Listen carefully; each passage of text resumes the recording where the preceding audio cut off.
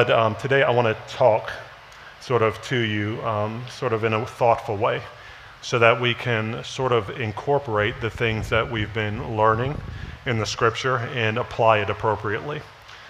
If this is your first time joining us, what we're doing is we're going through a series in Joshua, the book of Joshua, called the Joshua Generation.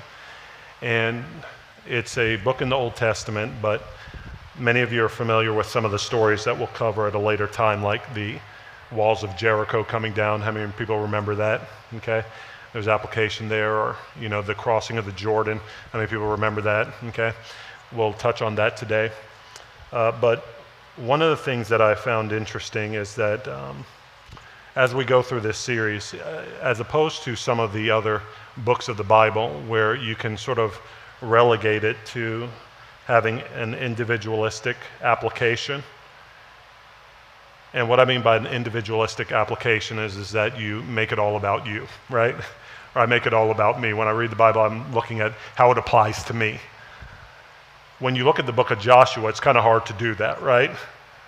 It's kind of hard to do that because it's talking about going into a place. It's talking about God telling us to go into a place with a people. And he's saying that we're going into that place with a people for a purpose. And so whenever we've been talking through the book of Joshua the past several weeks, we've been talking through those themes, right? Basically, God sending us to a place with a people and for a purpose. Today, though, I want to sort of pick up in the book of Joshua, in Joshua chapter 3, whenever they were getting ready to cross the Jordan River, and really try to understand how to, as Christians, have an application of that beyond it just being a story to us today. And to do so, what we're going to do is we're going to talk about it in three terms. We're going to talk about it, if you're taking notes, in terms of the trials that we face as we approach the gospel of God and society that we live in. The trials that we face that are systemic challenges, not just personal challenges that we face, but systemic challenges. Number two, the temptation that we have to revert to a naturalist modus operandi, which means the mode of operation, sort of to go into a naturalist approach to the world and the systemic challenges that we face in the world around us. And then finally, really coming back to the fact that the testimony of Christ is the only lasting solution to these systemic issues. The testimony of Christ being the only lasting solution to these systemic issues, okay? So obviously we can talk about it on a personal level, but it goes beyond just the personal level that we're experiencing today. And if we're to be a people, the people of God in the city in which we live and in the nations in which we live, we need to have a perspective that approaches things this way. So just as a reminder, we're talking about the trials, the temptation, and the testimony, okay? The trials, the temptation, and the testimony. Let's start with Joshua chapter 3 today. It says, "Then Joshua arose early in the morning, and they set out from Shittim. And they came to the Jordan, he and all the people of Israel, and lodged there before they passed over. At the end of 3 days, the officers went through the camp and commanded the people, 'As soon as you see the ark of the covenant of the Lord your God being carried by the Levitical priests, then you shall set out from your place and follow it. Yet there shall be a distance between you and it, about 2,000 cubits in length. Do not come near it, in order that you may know the way you shall go, for you have not passed this way before.' Then Joshua said to the people, 'Consecrate yourselves, for tomorrow the Lord will do wonders among you.'" Consecrate yourselves, for the Lord will do wonders among you. And Joshua said to the priests, "Take up the ark of the covenant and pass on before the people." So they took up the ark of the covenant and went before the people. The Lord said to Joshua, "Today I will begin to exalt you in the sight of all Israel, that they may know that as I was with Moses, so I will be with you. And as for you, command the priests who bear the ark of the covenant, when you come to the brink of the waters of the Jordan, you shall stand without still in the Jordan." And Joshua said to the people, "Come here and listen to the words of the Lord your God. And Joshua said, "Here is how you shall know that the living God is among you, and that he will without fail drive out from before you the Canaanites, the Hittites, the Hivites, the Perizzites, the Girgashites, the Amorites, and the Jebusites. They are the inhabitants in the land. Behold, the ark of the covenant of the Lord of all the earth is passing over before you into the Jordan. Now therefore 12 men from the tribes of Israel, from each tribe a man. And when the soles of the feet of the priests bearing the ark of the Lord of all the earth, shall rest in the waters of the waters of the Jordan shall be cut off from flowing, and the waters coming down from above shall stand still in one heap." So when the people set out from their tents to pass over the Jordan with the priests bearing the ark of the covenant before the people, and as soon as those bearing the ark had come as far as the Jordan, and the feet of the priests bearing the ark were dipped in the brink of the water, now the Jordan overflows all its banks throughout the time of harvest. The waters coming down from the above stood and rose up in a heap very far away at Adam, the city that is set beside Zarethan. And those flowing down toward the sea of the Arabah, the salt sea, were completely cut off. And the people passed over opposite Jericho. Now the priests bearing the ark of the covenant of the Lord stood firmly on the dry ground in the midst of the Jordan. And all Israel was passing over on dry ground until all the nation had finished passing over the Jordan. So here you have this picture of God taking the Israelites out of Egypt and their slavery in Egypt and bringing them to the promised life, the promised land in modern-day Canaan. And what you see is that just as they had to pass through the Red Sea to get to this place of promise, so they come once again to a place where it demanded a miracle. It demanded a miracle where he said, if you're going to come into the promised life and to take the cities that I have for you, it's again going to take my presence and my intervention. It's not going to be something that you can do in your own strength. It's not going to be something that you could do by your own ingenuity. It's going to take me being with you, right? It's going to take me being with you to accomplish the goals that I set out before you. And I think that whenever we find ourselves in a city like Chicago, what we've got to understand is that many of the trials that we face are really systemic challenges. A lot of the things that we experience on a daily basis, people try to reduce just to personal challenges. And yes, there are personal challenges where we're trying to overcome things like loneliness or depression or sin habits, right? As we're living here, trying to push against the isolation in this city. But it's even more than that, right? It's even more than that. On a city level, if you've come to Chicago from an outside place, and many of the people here who live in the city, though there are native Chicagoans, we're a transient city, which means that people come from all over the place.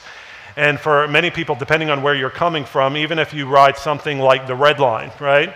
If you start to ride the train in Chicago, you can notice that there's a difference, right? When you go north to south, there's something that's palpable in the atmosphere, right? There's a division in the atmosphere. Or if you ride the blue line east to west, you see that there's something palpable in the atmosphere that's systemic in the culture in which we find ourselves.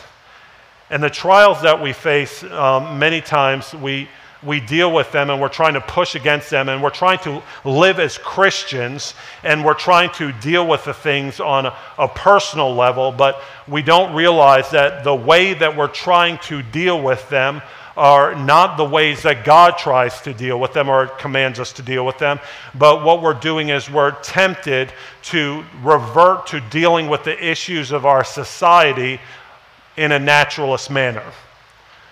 And what I mean by a naturalist manner is on both, threefold, on a personal level, on a church level, and on a societal level.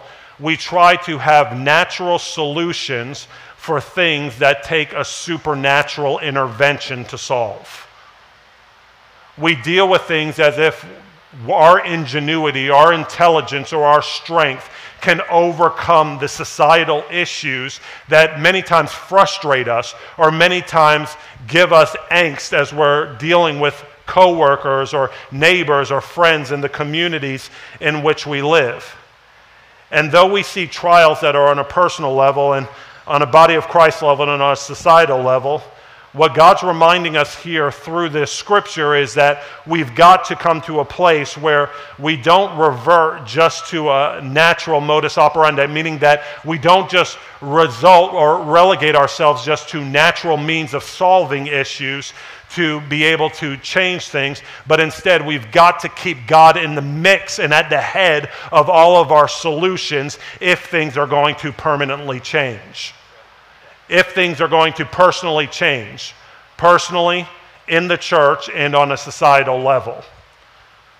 Now, whenever you look at some of the things that we have as, that we're dealing with, oftentimes it deals with us personally when we look at like the things that the Israelites were dealing with, right? They were called to go into the land of Canaan. They were called to go into this land of promise, but there was going to be great warfare. There was going to be great battle that they needed to experience depending on God to take the land.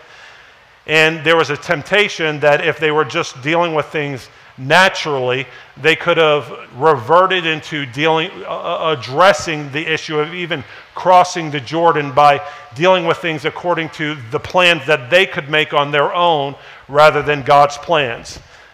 And I think we've all been there before where there's been a tension between I know God's called me to do something. I know God's called me to be something, but then there are plans that I want to make to accomplish them, and then there are God's plans that somehow I want to have in the mix to accomplish it. Anybody ever dealt with that tension before? I see issues that need to be dealt with. I see things that, whether it be in my life or the church or society, that I want to deal with, but I have ideas about how it needs to be accomplished, and God has ideas of how it needs to be accomplished. But what we see is that the temptation for the Israelites, and if they were just to deal with things naturally, is that they would have looked at the Jordan River that they had to cross. And when they got there, it was at flood stage, which meant that the water was overflowing the banks, which means that if they just tried to walk over by themselves in their own effort or ability, they would have drowned, right? And they needed God to step in and part those waters, just like he did the Red Sea, for them to be able to cross over into that which God had for them. And many times I think that whenever we're approaching issues, whether it be personally or in the church or societally, our temptation is to deal with the destination that God has for us, but make it sort of by our own machination that we get there. The problem is that what that leads us to in our own machinations is many times disobedience to get to the things that we think are actual obedience in God. Okay? What I mean by that is this. Have you ever been in a situation before where you knew that God was calling you to be involved, for instance, in a great career that he called you to, right? I'm called to do something in law, or I'm called to do something in politics. I'm called to do something in medicine. But to get there, I've got to cross this big divide, this Jordan River that will drown me. It's drowning me in the demands it has on my time, or the demands it has on my energy, the demands it has on my focus. And so I've got to figure out a way to fulfill the call of God, but I don't feel like I could do everything. So what you begin to do is, instead of staying in the pocket and walking according to God's ways while you're trying to get there, you begin to do things like make your own way of doing it. It's like, if I am going to get to the goal that I feel like God has for me, I'll be MIA from church for a while. Practically. Or if I'm starting to get married, it's like got to build this relationship that I have, and so I don't really have time for my brothers and sisters in Christ who used to encourage me in the things of God, and I used to encourage them, because now I've got this goal that I'm trying to meet of actually having a successful relationship in God, right?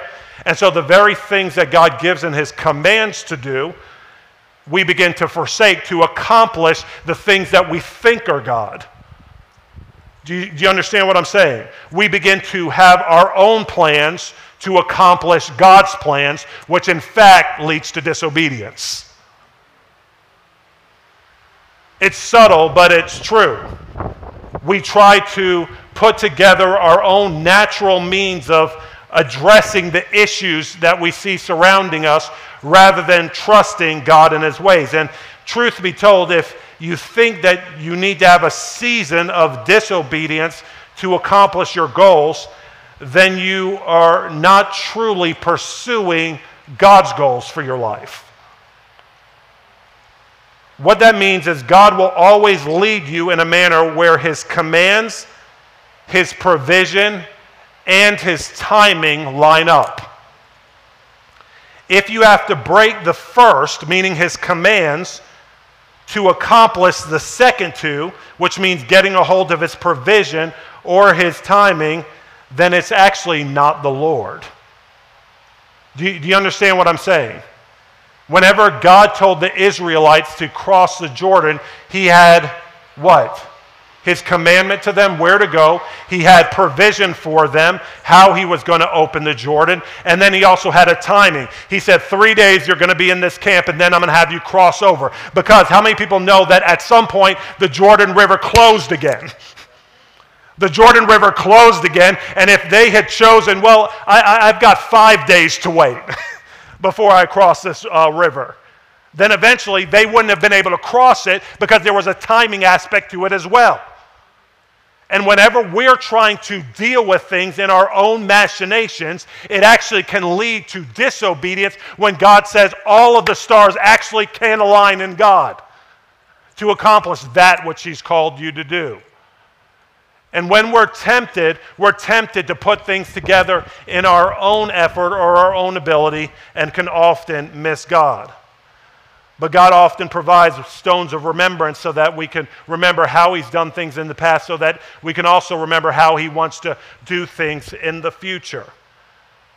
People wonder, even on a societal level, how to deal with the systemic issues in society, even things that are like we're dealing with on our national landscape, right? Has anybody been feeling the tension rising?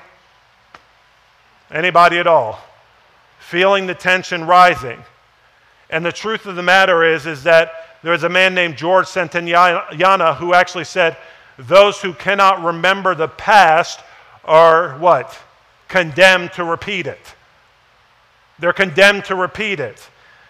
And we are sensitive to things like issues that we talked through several weeks ago when our Polish pastor came about things like the Holocaust and how things are affecting societally, or even breakup of families and the situations that as a nation we're experiencing. And Frank said terrible things are happening outside. Poor, helpless people are being dragged out of their homes. Families are torn apart. Men, women, or children are separated. And children come home from school to find that their parents have disappeared. In a systemic way, we're dealing with these issues today, right? And if you are trying to figure out how to be Christian, you can't ignore how to respond to issues such as these today. Hello? You cannot just be in a spiritual bubble and forget about what's going on in the world around you. You have got to be able to address it, not just in natural means, but understand that there's a testimony in Christ that provides the only supernatural recourse for crossing the divide to get us where we need to be. We have echo chambers of opinion and how we're going to deal with social issues, but the temptation is when we live as naturalists only.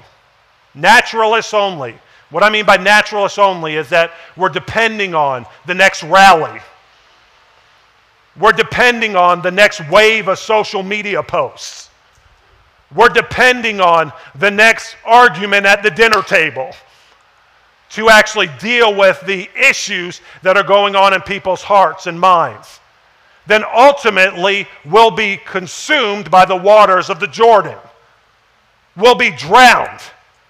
But if we depend on the testimony of Christ, then supernaturally something's happening on an individual level, on a church level, and on a societal level that can lead to permanent change. And whenever the Israelites were able to go through the waters of the Jordan, you see that Joshua commanded the people, you know this because just as we passed through the Red Sea, you're going to pass through the Jordan, and I'm going to tell you to take up stones and put them on the other side of the Jordan when you pass through, so that when the people who come after you ask, what do these mean to you, you're able to say, it's through Christ that this was able to happen.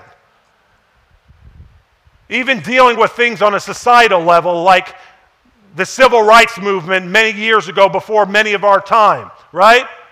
You see that it was the church depending on the testimony of Christ. The leaders depending on the testimony of Christ that actually addressed the societal issues as a whole. It wasn't just having marches. It wasn't just having programs. It wasn't just having discussions, but it was the testimony of Christ. And the testimony of Christ is that which we need. It's the miracle power of Jesus Christ and his gospel that we need to address the systemic issues of our day. The testimony of Christ reminds us of what he's done before, and it reminds us that if you follow Christ long enough, you will come to a point in your life where you need miracle power again.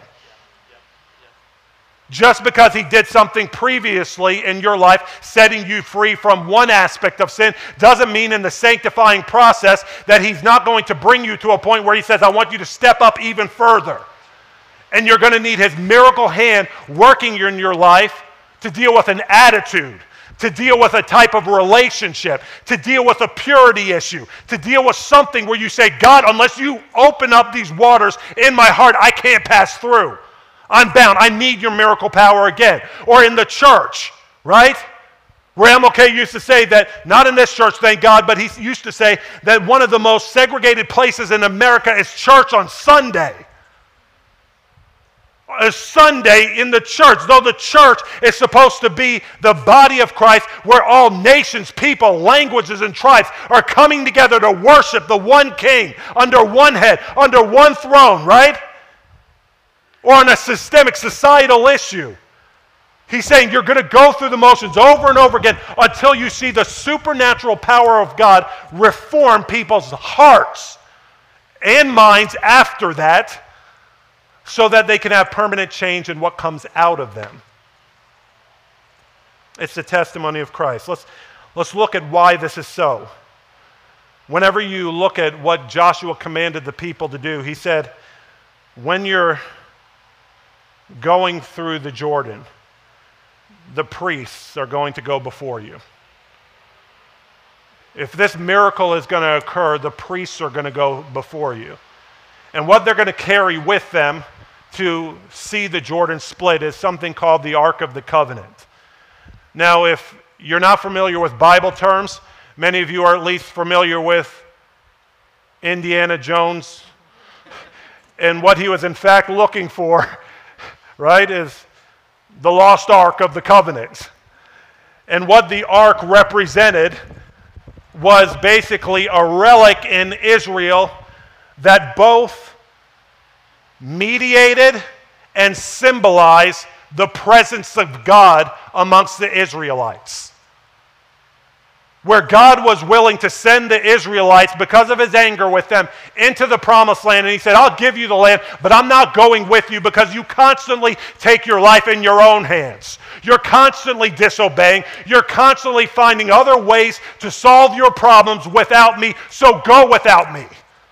Go without me and see how that goes. And Moses was wise enough to say, God, listen, I know the issues that I'm about to experience in faith, and unless you go with us, please don't try to even send us up from this place to try to deal with these nations. Don't send us up from this place to try to deal with these systemic issues unless, God, your presence is with us. Joshua adopted that in his mentality, and so when he received the command to go across the Jordan, he said, listen, the first people in the water need to be those with the ark. And in the ark, which represented the presence of God, were three things, according to Hebrews. Number one, the 2 stone tablets. And if you're familiar with the stone tablets, they were basically the 10 Commandments. The 10 Commandments that Moses got up on that mountain, right? And so what you see is that the commandments of God were the first thing in that water. He said, if you want to deal with these issues, the first thing that you need to have is the word that gives you eternal wisdom, not momentary or temporary wisdom to deal with the systemic issues of an individual's heart, a church's life, or societal issues that are systemic, but you need the word of God, God the Creator, to speak to those things.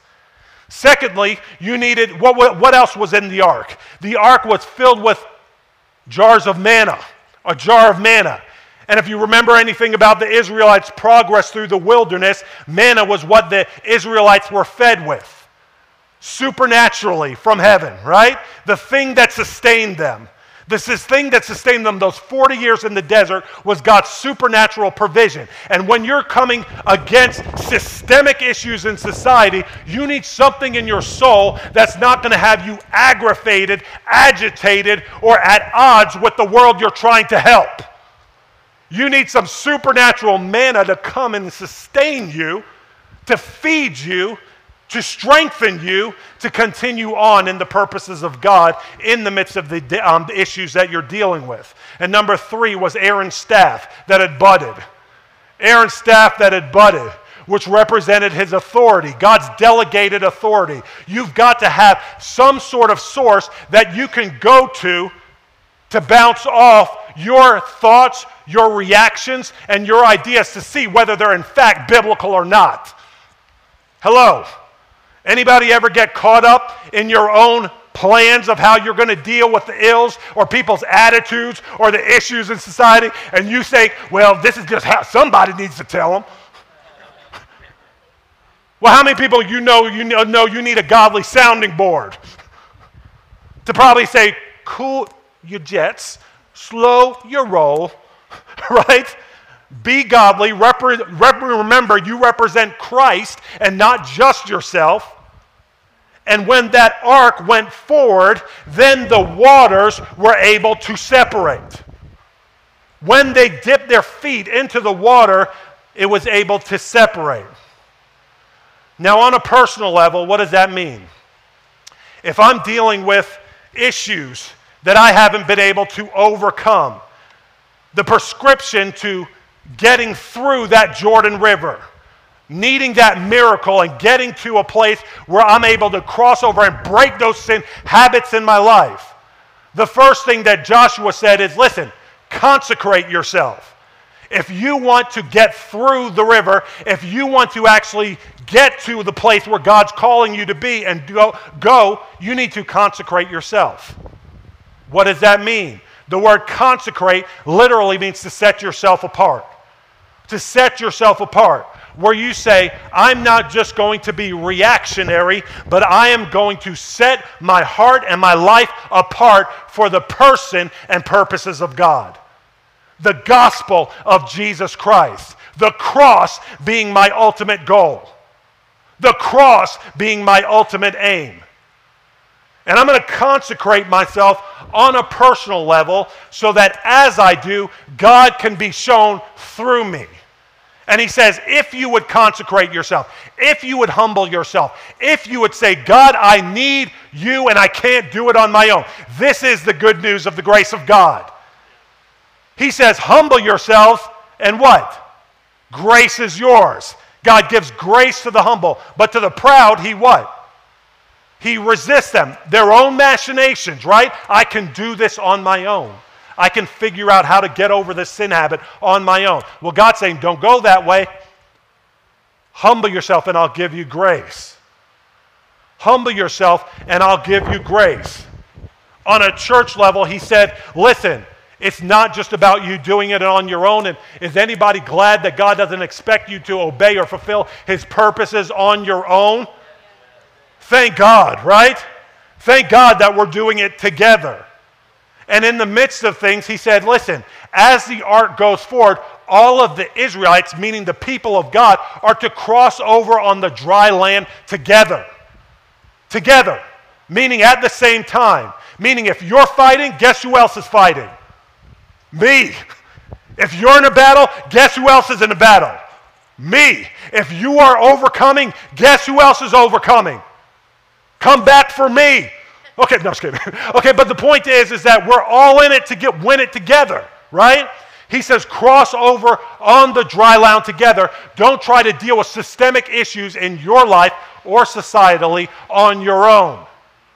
And then on a societal level, he says this: do not try to deal with the societal issues that are a product of the sinful, fallen state of humanity by natural means. You hear me? He says our battle is not against flesh and blood, which is what we make it many times, right? But it's against rulers and authorities, principalities and powers, and the spiritual forces of evil in the heavenly realms. But we try to deal with things naturally, the tensions and the societal issues naturally, as if our natural force of personality or articulation or strength is going to make somebody's heart different.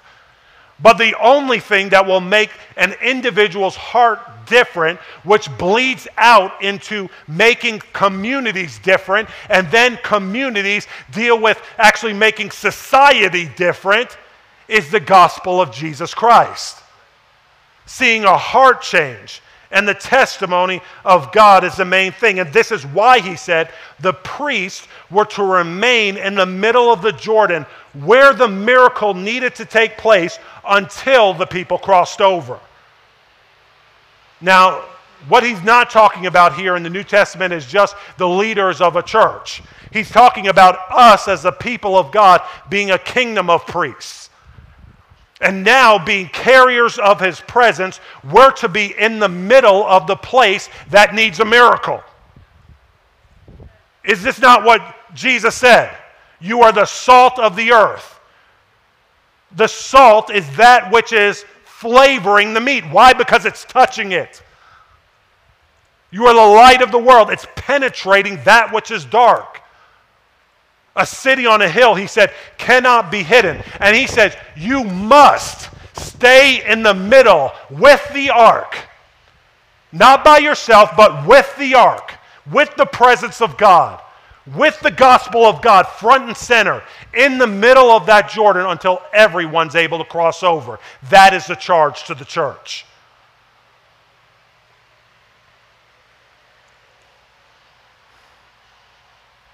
People ask the question, well, what really can we do? What really can we do? Because if it's a systemic issue, what really can little old me do? Anybody ever felt paralyzed? I see these issues, but what can I do? You know what Mother Teresa used to say? If you can't feed 1,000, then feed just one. And it matters. Guess to who? That one that got to eat that day. And that one will have a testimony of Christ to communicate that spread. One thing that we can do, though, practically, besides just praying and serving, right? Many of you are involved in different community organizations around the city. Good job. Keep it up. Keep up the good work, right? But also, what can we do on an everyday basis? Well, Proverbs 21:22 says that a wise man scales the city of the mighty and brings down the strongholds in which they trust. So they're trying to respond with natural wisdom or intuition of, how to deal with issues of racism or immigration issues, or how to deal with, sexism, or how to deal with all types of trafficking, as we mentioned earlier. But what we're saying is that we're pulling down the strongholds in which people trust by changing the conversation to one that's gospel-centered with each opportunity. Gospel-centered with each opportunity. Why do we say that? Because Paul, whenever he was talking in Colossians, he exhorted the church this way. He said, Colossians chapter 4, 2 through 6, he said, continue steadfastly in prayer.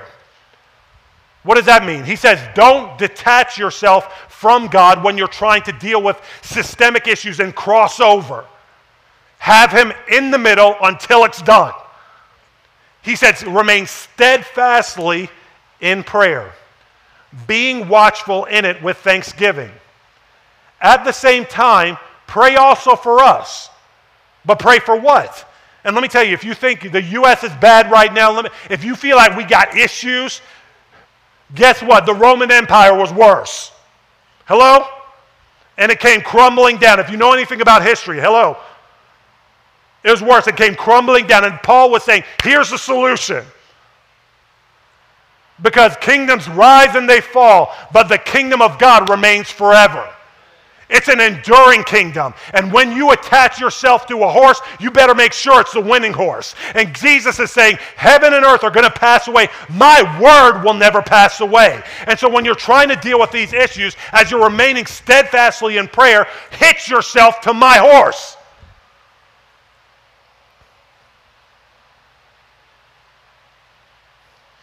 And he says to do so, pray for us, that God may open to us a door for the word.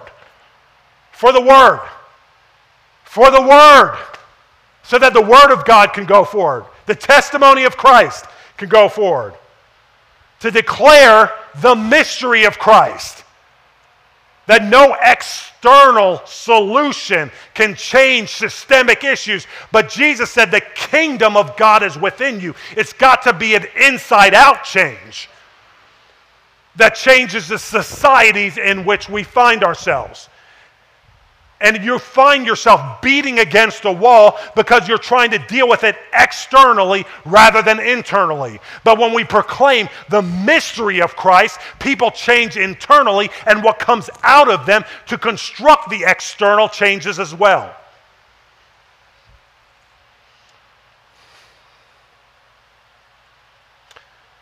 He says, I'm a prisoner for this, and pray that I may make it clear, which is how I ought to speak. Walk in wisdom toward outsiders, making the best use of the time. And here's how you do it. Let your speech,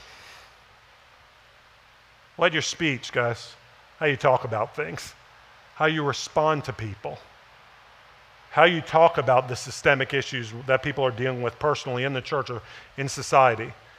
Let your speech always be gracious. How many people agree that that's hard? Always be gracious. And you know what gracious means? It is grace. It's what the gospel entails. It's giving people what they don't deserve. Can you think of what people do, what your ideas are of what people do deserve? People that you're at enmity with, right?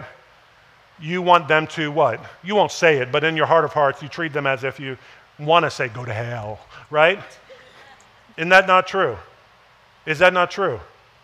But he says, let your speech be gracious, giving them what they don't deserve, seasoned with salt, so that you might know how you ought to answer each person. Why? Because the issues that you're dealing with are systemic. You're treating people as if they're your enemy, but it's a systemic issue, starting first in the sinful state of humanity. And that's systemic throughout all humanity. And then the sinful state of humanity plays itself out in the societies in which they make up. And so the only solution to that is to get to the root. But the root is a separation from their good creator.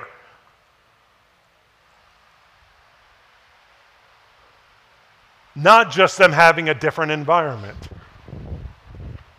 And so he says, the testimony of Christ is what needs to be on our lips. It is only the redeeming work of Jesus Christ at the cross that can save a soul, change a heart, and redeem a nation. He is the stone of testimony and the living ark, the very embodiment of God's presence that creates the miraculous dry ground for us to walk across. That is who Jesus is. That is who Jesus is. And so, Revelation gives us where we need to stand as the people of God in the testimony of Christ until we're able to pass through. Revelation 12, many of you are familiar with. He says in verse 10 through 11, "And I heard a loud voice in heaven saying, 'Now the salvation and the power and the kingdom of our God and the authority of Christ have come.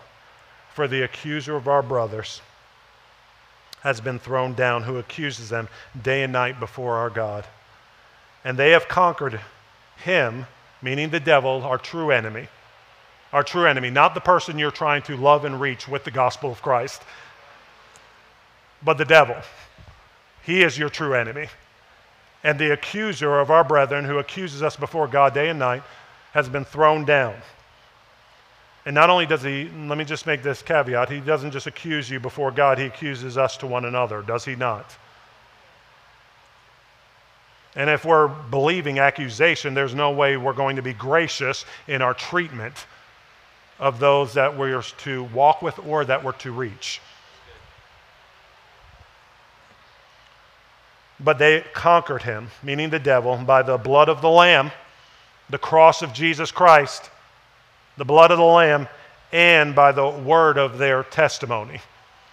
For they loved not their lives even unto death." And the testimony of Jesus, the Revelation goes on to say, as John was speaking, the testimony of Jesus is the spirit of prophecy. And prophecy is declaring those things that are not as though they were, things that have not yet happened, that are soon to come because God planned them and he purposed them. He says the testimony of Jesus is the spirit of prophecy, and it's the spirit of prophecy for things to change in cities, nations that we live in by the power of the gospel, and even in your own life. It's the testimony of Jesus that goes forth that changes things. And in Revelation 19:10, he says, "Then I fell down at his feet," meaning the person he was interacting with, "but he said to me, 'You must not do that.